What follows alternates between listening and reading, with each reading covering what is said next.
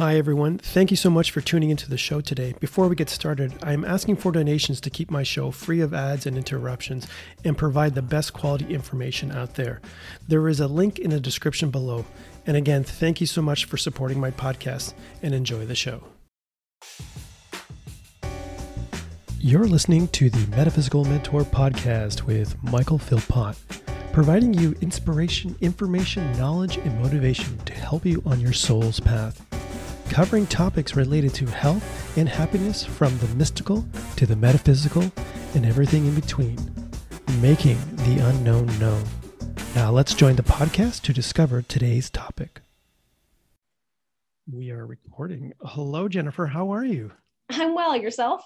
I am doing fantastic. And how are things in Michigan these days? Cold. Yeah, I know. I had to go out and cover my plants last night, and I have to leave them covered because it's getting down to 30, so Fahrenheit. Yeah, it's crazy how the weather's just changing, and then next week it'll be like 80 degrees. Yep. It'll just suddenly change on that. So, but I'm really happy that you're on the show today. Thank you. I'm really excited to be here. I'm really geeked that you reached out, and thank you. I hope people like what we're doing and like what I'm doing. So. I really think I think people they're really tuning in. I'm noticing on different feeds are coming in on YouTube and different things like that. You always seem to be a guest, which is fantastic because I wanted to talk about this topic for a while. And I was so excited when I thought somebody's a channeler.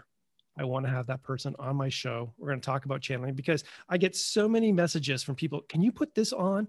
They always giving me like topics they want me to cover. And, intuitively, this is what I wanted to cover anyways. So how long have you been channeling for? I started channeling in the fall of 2013. And it's been a while.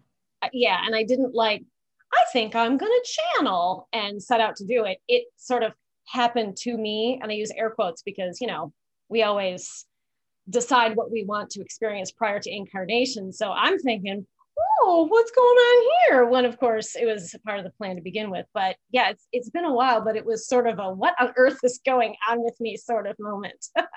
Yeah. I've heard that for a lot of people who have channeled in the past.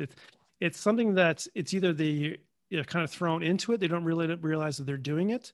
And then until they go to somebody who is a channeler to figure out what the heck's going on. Yeah. Now you do Reiki too as well. Now, did you do Reiki prior to your channeling, or was the channeling first, then your Reiki? Channeling came first. And I had, because I'm a weirdo, right? So I have interest in all of these subjects, but I never saw myself doing any of them. And I don't like to refer to myself as a Reiki practitioner, but it's a name that people recognize, though I am certified in several different Reiki modalities.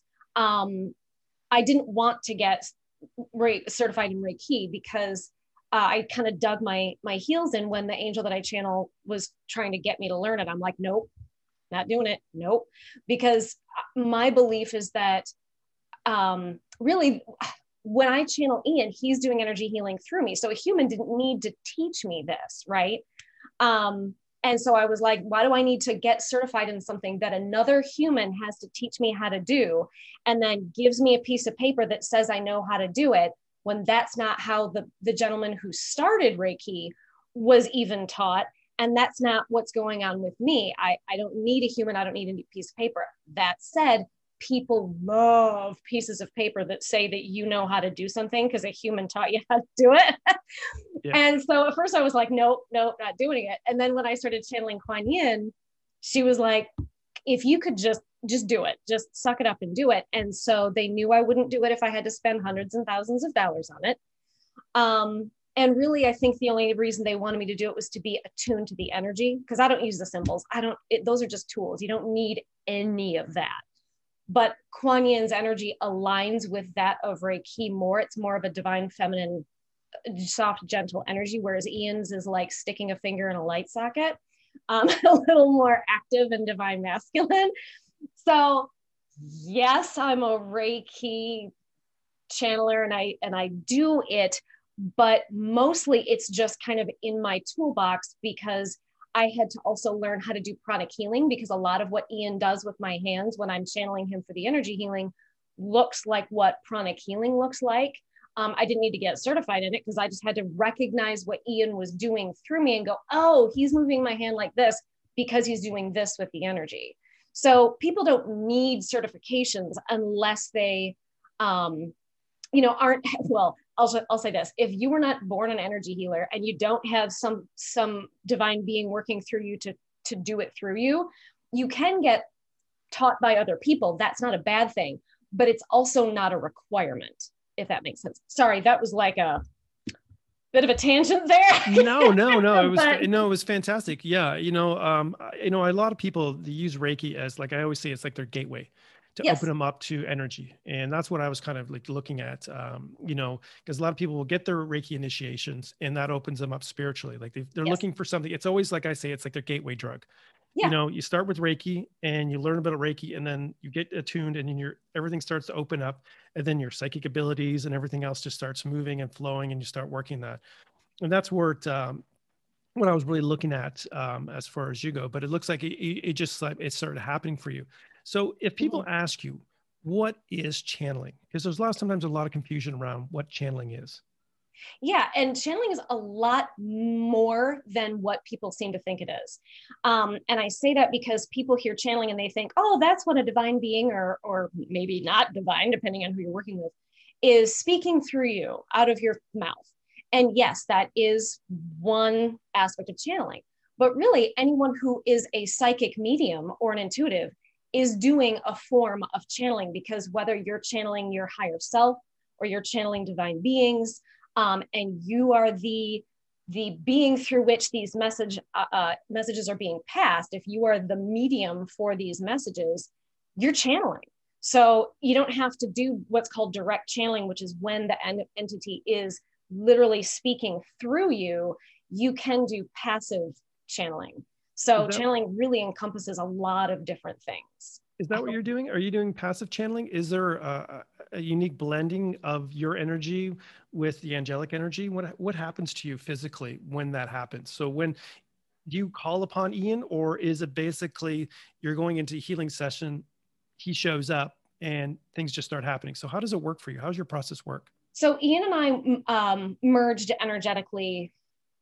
It's probably, I think it was sometime in 2014. We finally had because he's extremely high vibrational. He's up in the seraphim realm, which is just below Elohim, which is just below source energy. If any of you know your angelic orders, I Well, don't know what. we'll touch on that, but that's good. It's very important because I wanted to touch on that too, but we'll go back to that. Okay, so and I don't ask me what dimension that is. That's high. That's all I know.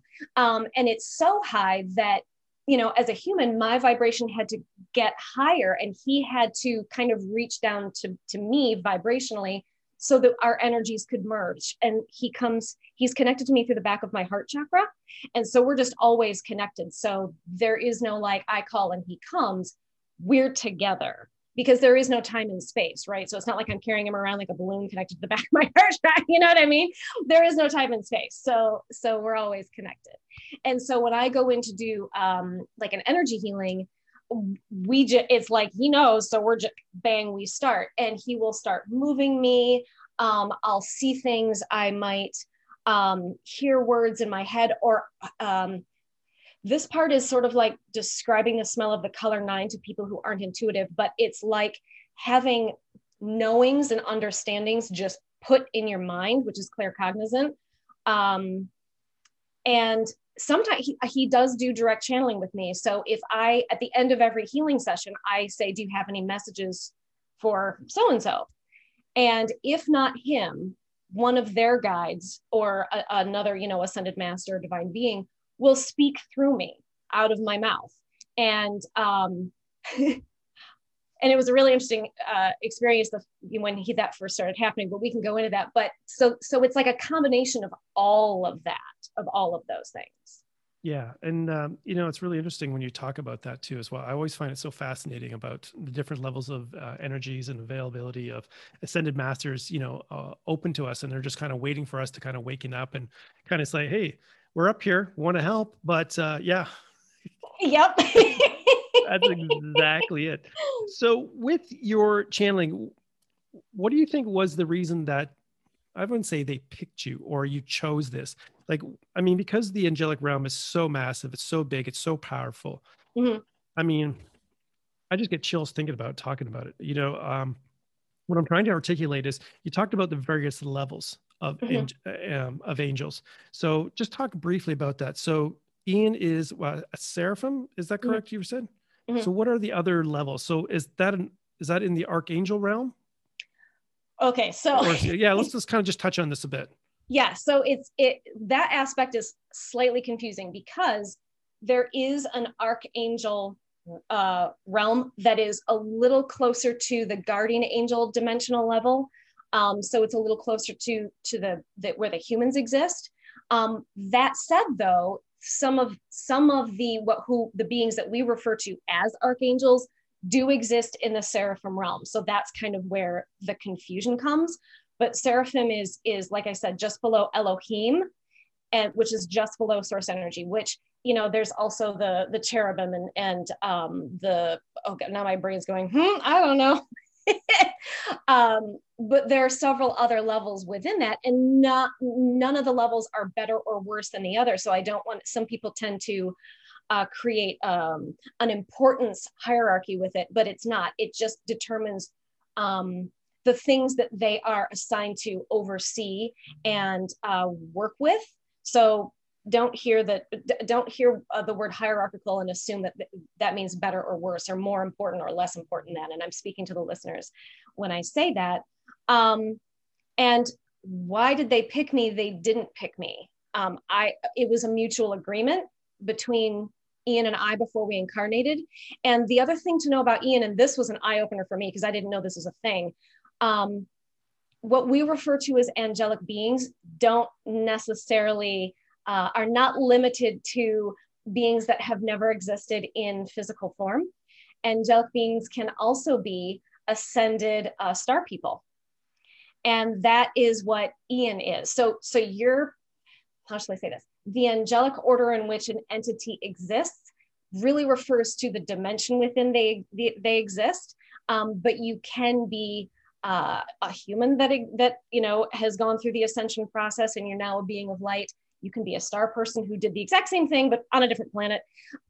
So Ian is actually an ascended Arcturian. So he has achieved the rainbow body of light, but he is an Arcturian. So for any of you who don't know what that is, I may have just blown your minds a bit and went way off the weirdo deep end, but hey, there you go. No, like, listen, I've actually covered a topic on that already. So Arcturian, I have a gentleman who did Arcturian transmissions. He connects with that. Yeah, because it's always interesting, or it's always fascinating too as well, because a lot of people are so interested in star people. There's a galactic federation, their families, their star origins, whatever you want to call it. Everybody's so fascinated about it, and it's all that beautiful energy that's out there, and we're just craving that type of information. Now, I want to touch a little bit about sometimes what they call the dark side of channeling. There's a lot of misinformation, and I hate to say it, but so-called fake channelers out there. And there's a lot of them out there, unfortunately. And they're kind of, I always refer to them, they're in spiritual bypass.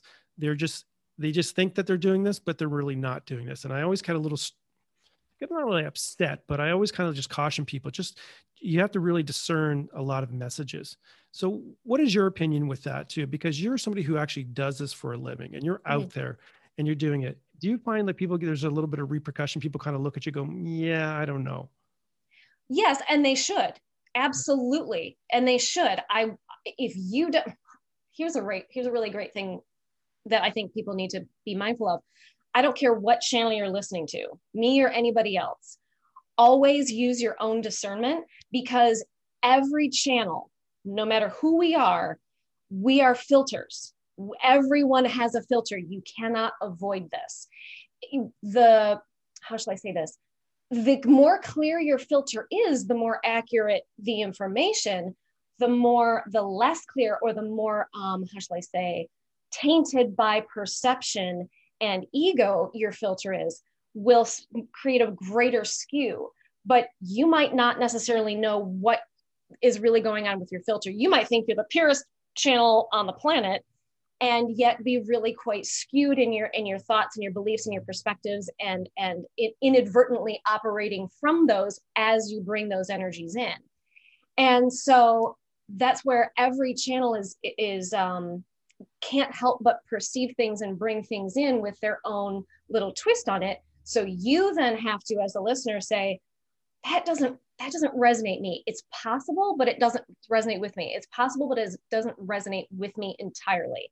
And so you kind of have to go to your own truth and your own higher self and say, well, that part feels right, but that part feels a little and create your own truth with it, instead of going, oh, because Bob said it on, his channel site, it's the truth.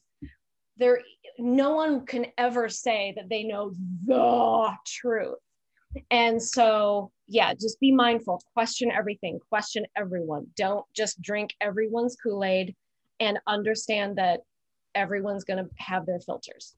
Yeah. And I am so appreciative that you brought that up, because it really is about their own filters, their own egos, and what they're filtering through. And there's a lot of contradictions. They'll say one thing and then they'll do another thing. And they'll say contradicting of two different subjects that are kind of doing the same thing. So you have to kind of look through it, and you kind of take this piece out and, okay, yes, it makes sense. Take that little piece out. And it is really, important to really have that discernment.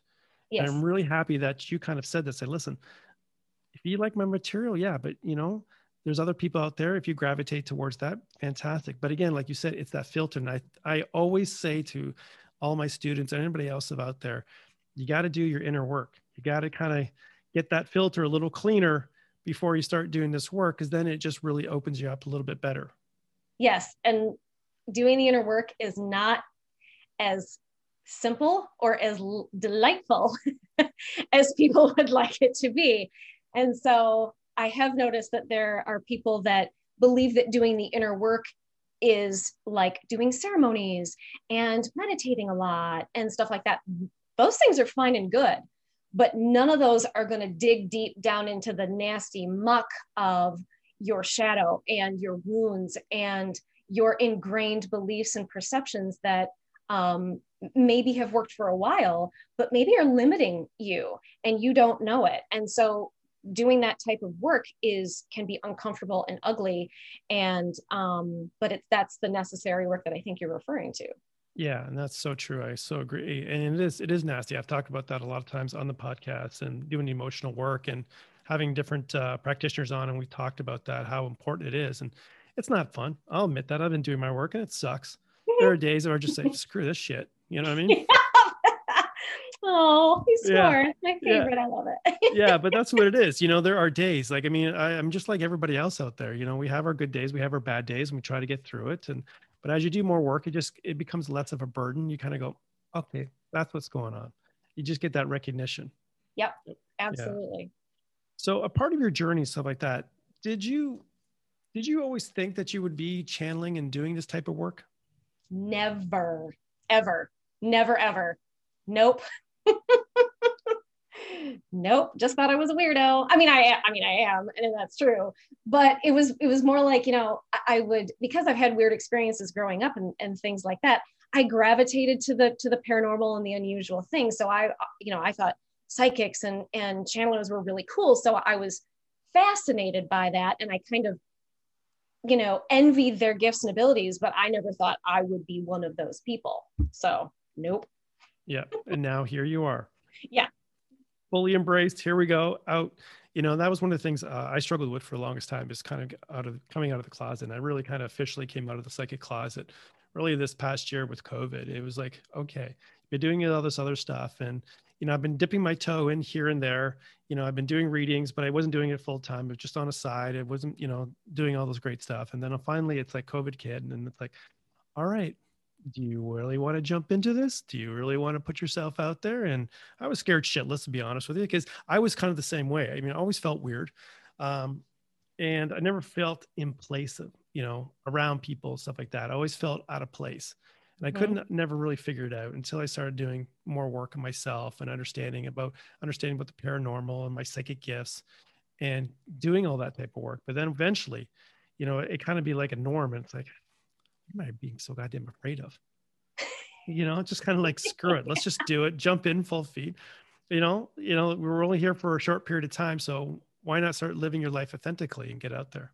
Absolutely. And yeah, I had to go through that. Even when I started putting out a Facebook page, and oh God, my family and friends are going to see this. And oh, what if people I work with see this and think I'm weird? Yep, they totally do. They're not wrong. I fully admit it. And I love that about myself. So yeah, it took me a long time to embrace that part, because I was one of the biggest things, like, oh, I got to get a Facebook page and put it out there. You got to be kidding me. And yep. friends of mine saying, you got to do it. You got to do it. And I had a friend of mine, she was saying, you got to do your podcast. You got to do your podcast. And I'm going, oh, I don't want to. Oh yeah, that's exactly. It's like, oh my God, people are going to find out.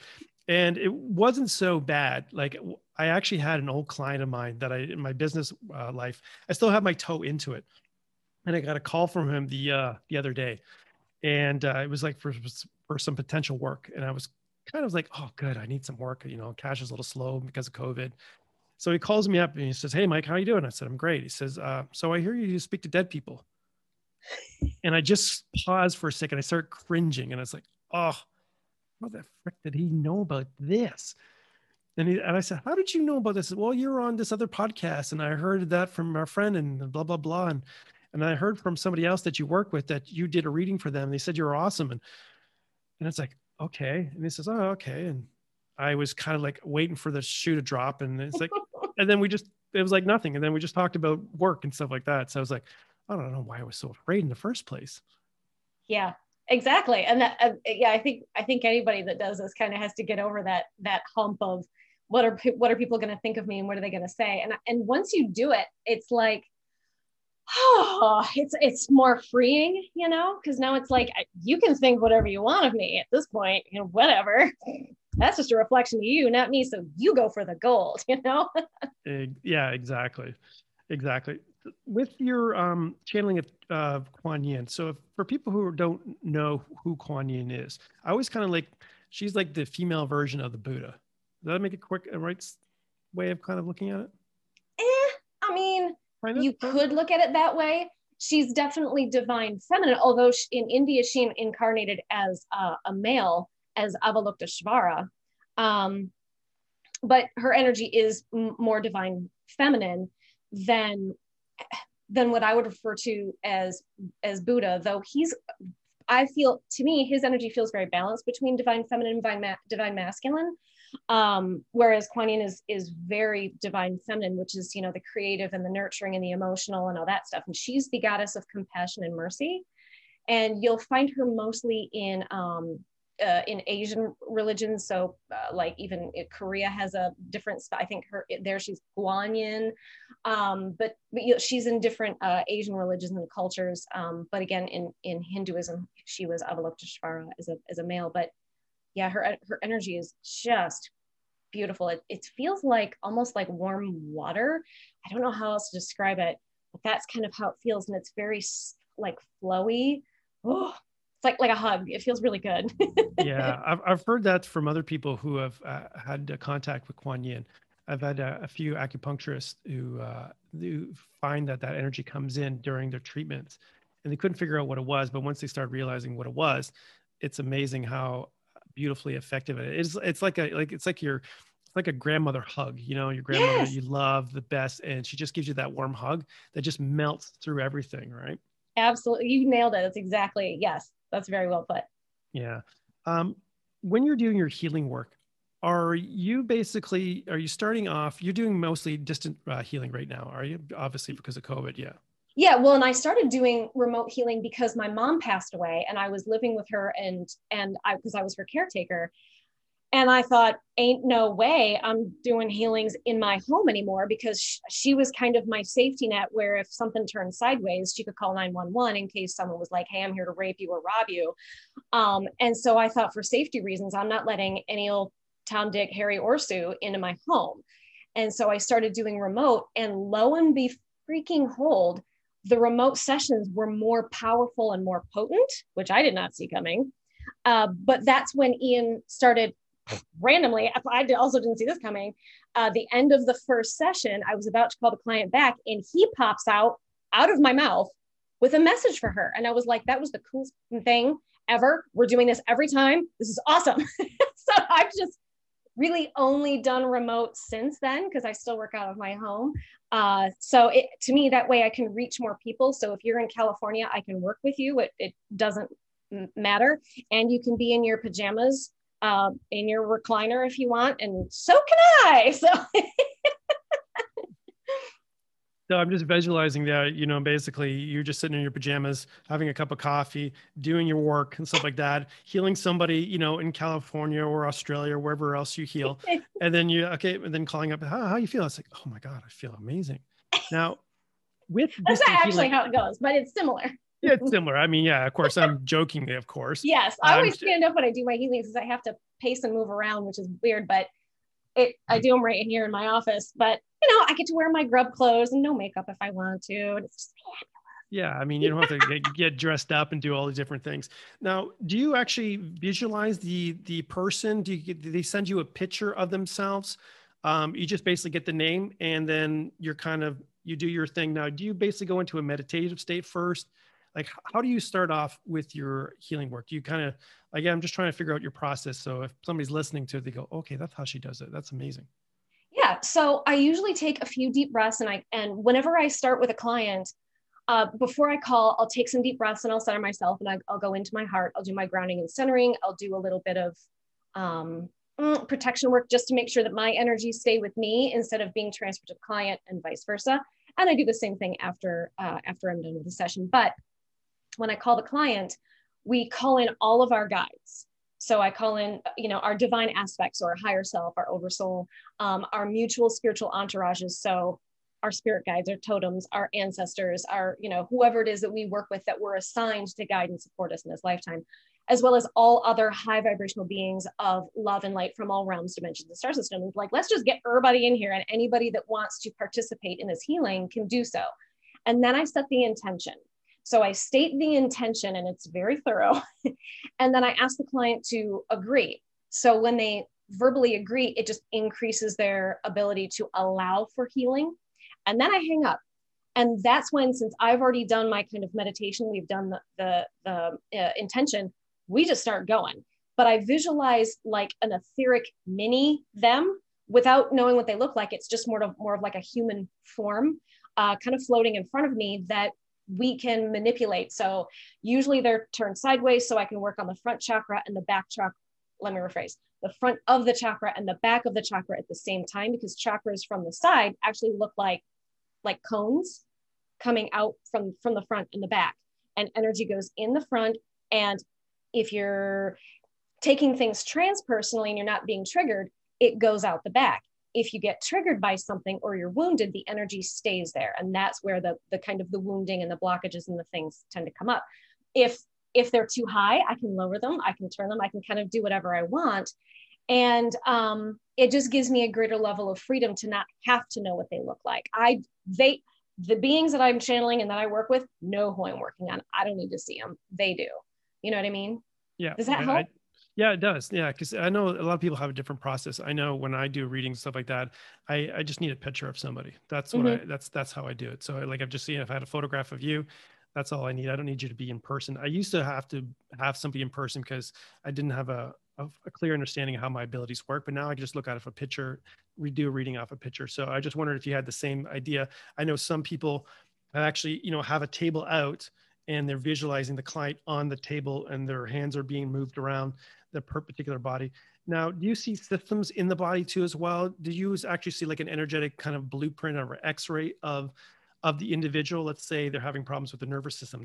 Does that kind of show up in your picture and you start working with the nervous system, or let's say the digestive system? How does that work for you? No, mostly I see the chakric system, but because the chakric system is connected to all of those things, as I'm working on different chakras, although I do sometimes work on the physical body. So sometimes they have had me put my hand in their etheric body and like send energy specifically to an organ. And that was bizarre, because the first time that happened it was somebody's gallbladder. And I'm like, you want me to tell her that? Okay.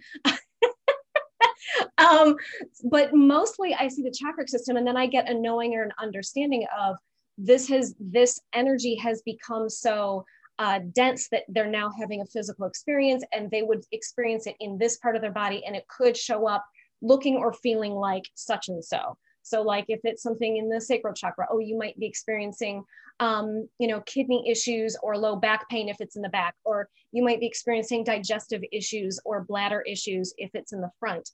Sometimes I get more specifics like, you're experiencing it, indigestion. Yeah, I am. I've been really gassy lately, whatever it is. But so it's more like, instead of seeing it, I'll see the chakra system and then get more of a feeling or a knowing for what physical parts they might be experiencing symptoms in. So do you basically, after you finish the session, you would actually call them back or basically email them saying, this is what I found. And now, is there like a post healing, I guess, post healing suggestion that they do? Like sometimes they need to, like, let's say, okay, they're having digestive problems. Do they need to, like, okay, stop eating this or stop thinking like this?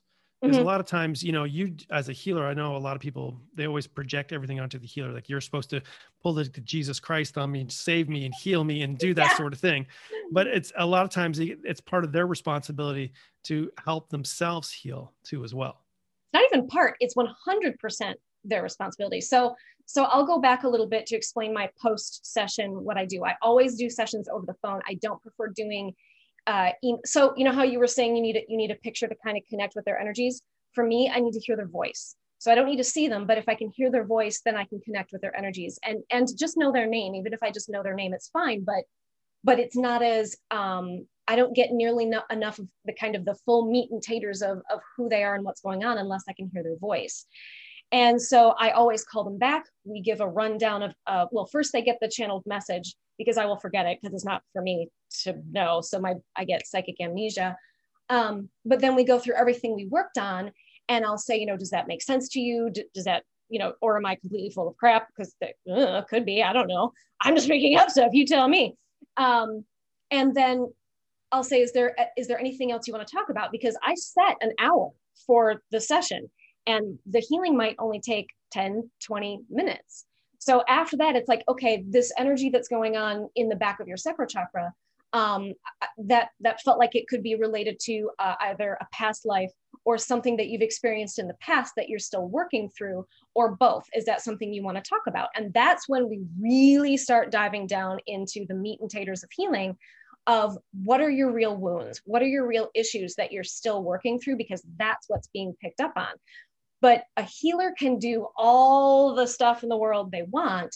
But if the client doesn't then go and, if they're told it's important for you to learn to no longer take things personally. And you can do that by figuring out, what's the lie when you take things personally, really, what's the voice in the back of your head that was from your mom telling you were stupid when you were 3, whatever it is, but some sort of childhood or past life wounding that programmed your subconscious mind to then take things personally because there's something in the back of your head saying, you're stupid or you're, ugly or, whatever it is. What's the lie? Where did the lie come from? Who told you? Who lied to you? Who told you that? Even if it was yourself, what triggered you to lie to yourself? Okay, what's the truth then?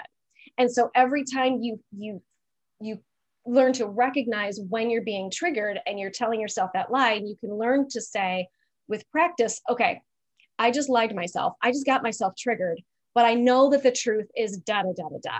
And the more you do that, the more you tell yourself the truth and you catch yourself in the act of operating from that wound, that's when you can start reprogramming. But if I can say all of that to the client, but if the client goes, okay, thanks, bye, click, and they don't do anything, all of the hard work that went into that is going to be for naught. Exactly. It's 100, all healing is self-healing, and all healers do is provide an opportunity for it and the opportunity for a greater intensity of it, because it's sort of like, here we are, we're going to shift the energy, you maintain it or not. Yeah, I think that's the biggest thing is people not maintaining their energy levels after that and looking at actually doing the work afterwards, after their sessions. So many times I know I have myself, over the years worked with clients and they keep repeating the same thing. You kind of go in, you fix something, you kind of help them, regenerate, they feel better, come back with the same issue all the time. I worked in a chiropractic clinic and they used to see that all the time.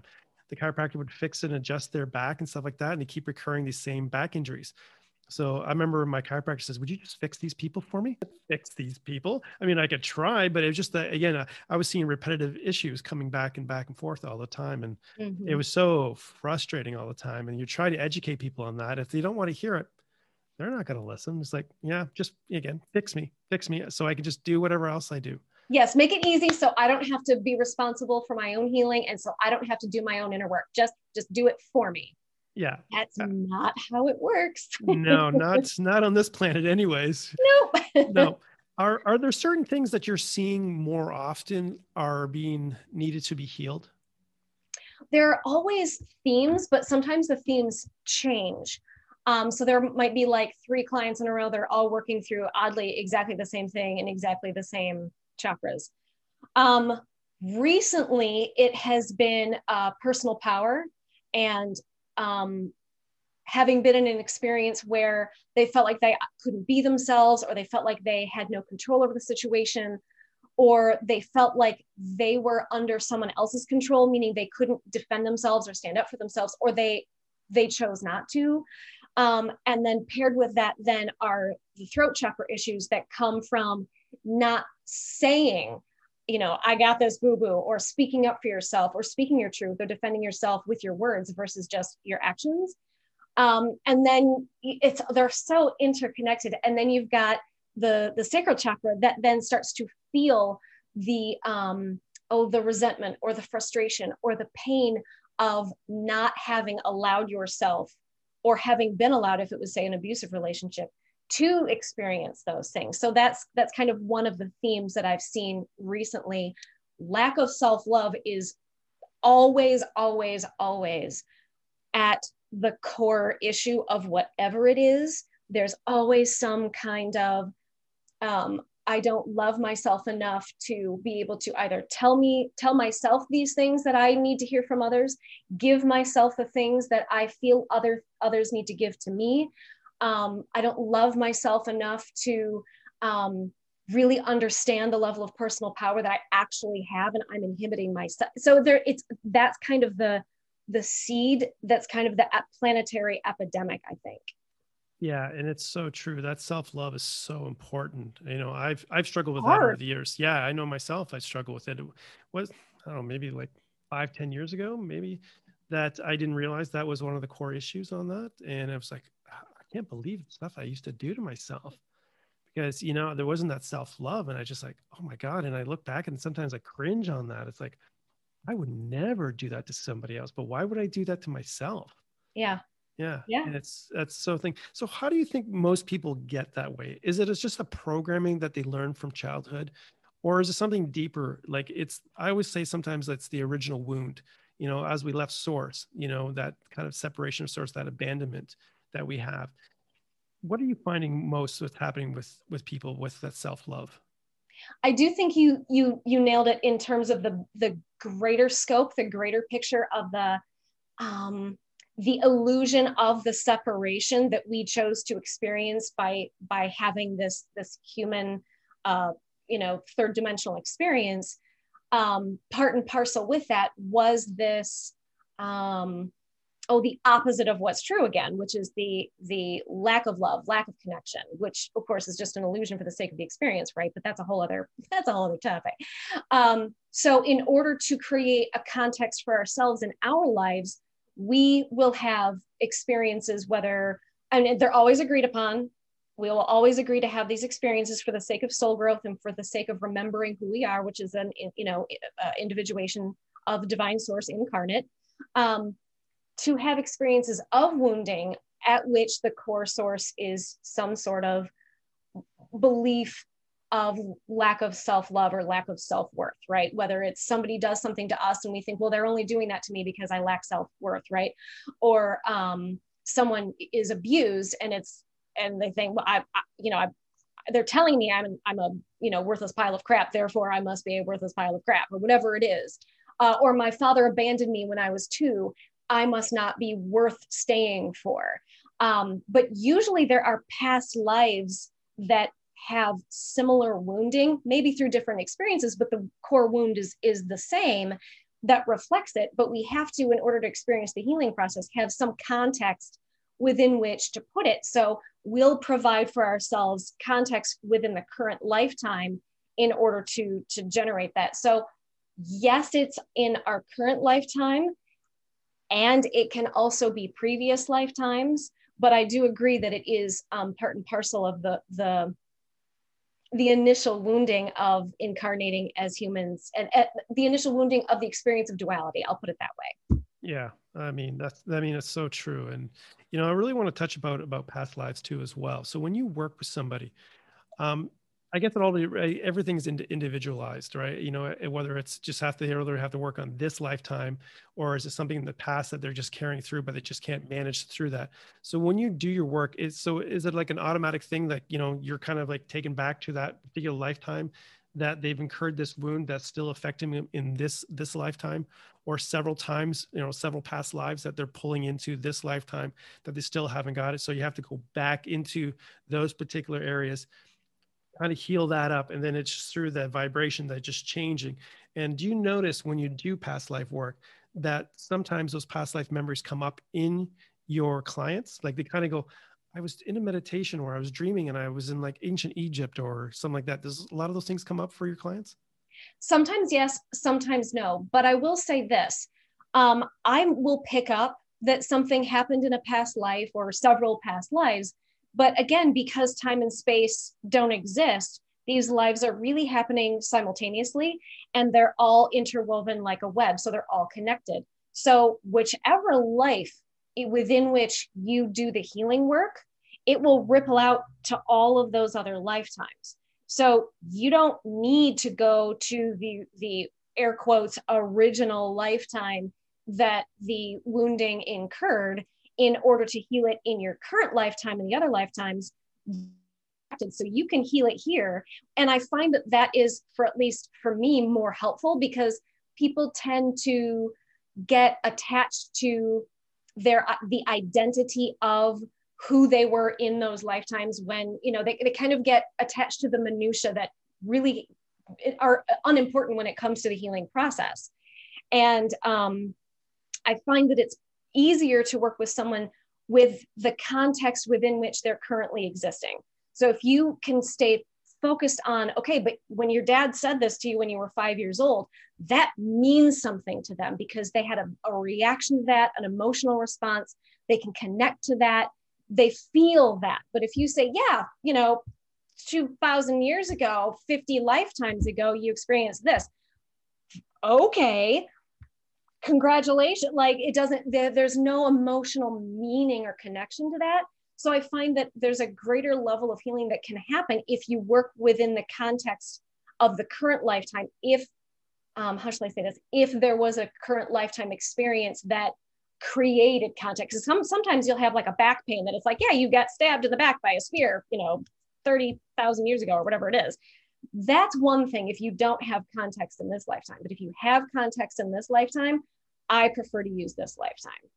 Brilliant. I'm such a big fan of that too, because I think a lot of people they romanticize the past life thing too much.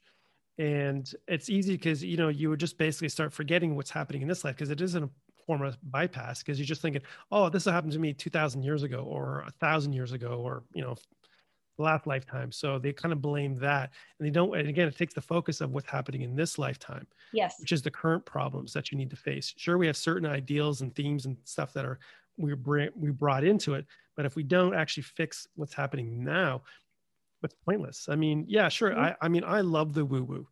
I love that. I mean, hey, we're all about the woo woo. Right. This is the woo woo channel, right? Come on. Right. Give me more. Give me some more. Yeah. And, I so believe in the power of past lives, but I also believe in the functionality of the healing of this lifetime. And that's where it's really important to get it at this time too, as well.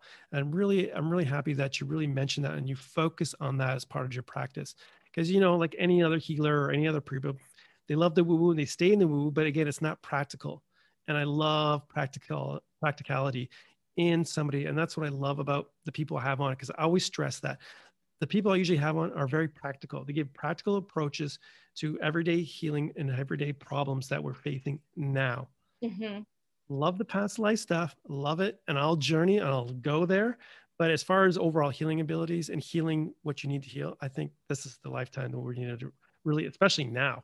I mean, Yes. the world is My such a God. shitstorm right now. We need to start, just to put it, lightly, we need to kind of start working on things now. Yes, a lot, hard, Yes. repeatedly, twice on Sundays. Yes. Um, I love that you appreciate that, because there are, I like you said, the past lives are cool. Like it's cool to know that stuff. It's fun to know that stuff. It's interesting. It's fascinating, but it is that bypassing, and it's also like just spiritual busy work kind of, because it does keep you distracted from doing the deeper work and from the deeper meaning of it. And so people, just to kind of make an example. So, oh, I was Princess Winter Spring Summerfall from Nebula 9 3 lifetimes ago. Oh, and they attach that and they use that as a way to boost their own self-worth and their own ego. They attach to that as if, oh, I was important and that was fascinating. Congratulations, but you're you now. And so the point, you shouldn't need to know that you were Princess Winter Spring Summer Fall from Nebula 9 to understand that you are equally as important and valid and worthwhile as you were then. You learn to understand that, find that same awesomeness in who you were then in who you are now, because it's equal. There's an equality there. I'm just going to interrupt you there. Can you just Please. repeat that again? Because I think that was so quintessential. That was so beautiful. I think I channeled that. Something to the effect of, find the awesomeness that you see in the being that you were then. Learn to see that same awesomeness in who you are now, because it's equal. It's the same soul. It's the same energy. It's the same entity incarnating both things. I changed it because I don't remember exactly how I said it, but that's okay. You're on a flow. So I thought it was so poignant that we had to just, I usually try not to interrupt people when they're on their flow, but I was just so poignant. I was like, okay, that made so much sense. And it was so beautifully said. And you probably were channeling. I mean, I think you're part in and out of, your peeps are coming in and out and they're saying, okay, we need to talk about this. We need to talk about that. Yeah. The faster I talk and the more I move my hands, I'm especially if I'm looking away, if I'm not looking at the camera, I'm usually channeling. So yeah, I think you're going to watch this back and you're going, yeah, I was just channeling. Yep. I wasn't even here.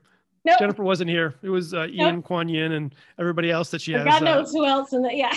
Like if you turn around, I noticed like there's a lineup of people around the door, out the corner, around. Right, exactly. They're all waiting. They're all getting their chance. It's like, okay, here's an open vessel. Let's just kind of jump in and see what happens. Kuan Yin's got to stop talking. She's been monopolizing here for about the last 15 minutes. Yeah. What's up with that? What's up with that? Did you ever notice that because sometimes you can be so open, you ever find other entities kind of want to kind of hang out and see what's all about, or are your peeps pretty strong and you kind of guarded and your gatekeepers pretty well on the mark? Like you don't have to worry about any other, let's say, lower vibrational entities kind of hanging out. No, and I do a lot of banishing and protection to make sure, but the feeling I get is like I shine my light so brightly that they most of the time they don't want to kind of mess with me, because I work with such high vibrational beings and energies and entities. No one low vibrational has tried to come in. The only time they try to mess with me is when I'm most vulnerable, which is, in the astral state. And even in the astral state, I have learned to say my banishing and protection things, so it doesn't even work then, but they try. You find that during your sleep time? Do you find that when you're astral traveling during your sleep, that's when you're the most vulnerable, because you're not really, you're asleep and you're not really, again, you're conscious, but you're not really conscious in that well, sense. they exist there. They exist in the fourth dimension, which is the astral realm. And so they feel as though they have more control over that realm and they can manipulate it. So they'll try to create experiences that feel real. Like you look and feel like you're really in your house, but you know something's off. And so when you can learn to know that you're lucid dreaming and that this is an experience that something else is trying to create for you because they have an agenda, you catch wise to it and you go, okay, I'm dreaming and there's an entity that wants me to do this thing. They've tried to up their game lately where they try to make me feel kind of high, like drugged. So I'm more discombobulated, like they're really trying to up their game. but they've never succeeded, but it's kind of their turf. And so it's just easier for them since they can do such a good job of manipulating it. Yeah. Yeah. I've always worried about what people when doing the spiritual work, they don't realize that there can be a lot of dangers in this too, as well. You really pay attention. Yes. And, it's like that whole thing with the Ouija board and all those other Oh, crazy, yeah. all those other stuff that, but you got to really, I had some friends years ago that are really into channeling, Mhm. and they're really into doing this work, and they're calling stuff like that. But again, it wasn't like the best circle. And I've always kind of felt like Mhm. this is something wrong here. There's something going on. Like my spidey senses going off. Like this is not good. Yep. We're not protecting ourselves. We're not doing this. This is just kind of like, hey, let's just kind of experiment, see what happens. And then it's like, yeah, you can't experiment with this stuff. You really got to pay attention. You really got to do your work. Yes. You got to ground yourself. There's a lot of stuff. Now, do you teach this at all? Can I Sorry, add, can I add just a little bit you can add onto the about end of all that? you want. Okay. So I think the other thing that people forget to do is really be clear about who you want to talk to, so that, and who you don't want to talk to, because people, like you were just saying, will just kind of be like, let's just open this up and let's make it a party. And you're going to get like the worst party goers you ever want. You're going to get the people that like drink all the beer and break stuff. You don't want that. So, really be clear. So when I start a channeling session or a healing session, I call in only the beings of the highest love and the highest light of the highest order from, all realms, dimensions, and star systems, plus, our spiritual entourage. So I'm very clear about who I'm allowing to work with. And, there's a protection there too. So be clear about only beings of love and light of the highest order, only beings in light are allowed to communicate and work through me. And any beings that are not of love and not of light, you may be escorted to the white light of source for transmutation with love, peace, and forgiveness. So yeah, don't screw around with it unless you know really what you're doing and how to do it. Yeah. Do you teach this at all? No. I mean, I just did. Well, yes. I just wondered if you offered any courses, stuff like that, because you're so experienced of that, and you're very knowledgeable, and you've been there, you've done that, right? So I just wondered if you offered any courses in helping people who, maybe listen to this podcast, go, I'd really like to find out more about this. I was just wondering if you taught some I courses. should though, shouldn't I? I should. Maybe that was me I channeling have, something honestly, else. I have no courses because, and I was just talking to some friends last night. So I'm a part of a group called the Hearts of Change Collective, and we do Facebook Lives almost every Monday. Is that where you were? Us three weirdos? Yep.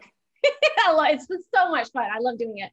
And, we were talking last night because I'm going to be a part of a local kind of expo, which I don't prefer doing in-person healing, but I'll do it. But they were like, you should do a talk. You know a lot of stuff. And I'm like, that's the problem. I don't know all of the things I know, what people want to know, like what do people want to, I don't know.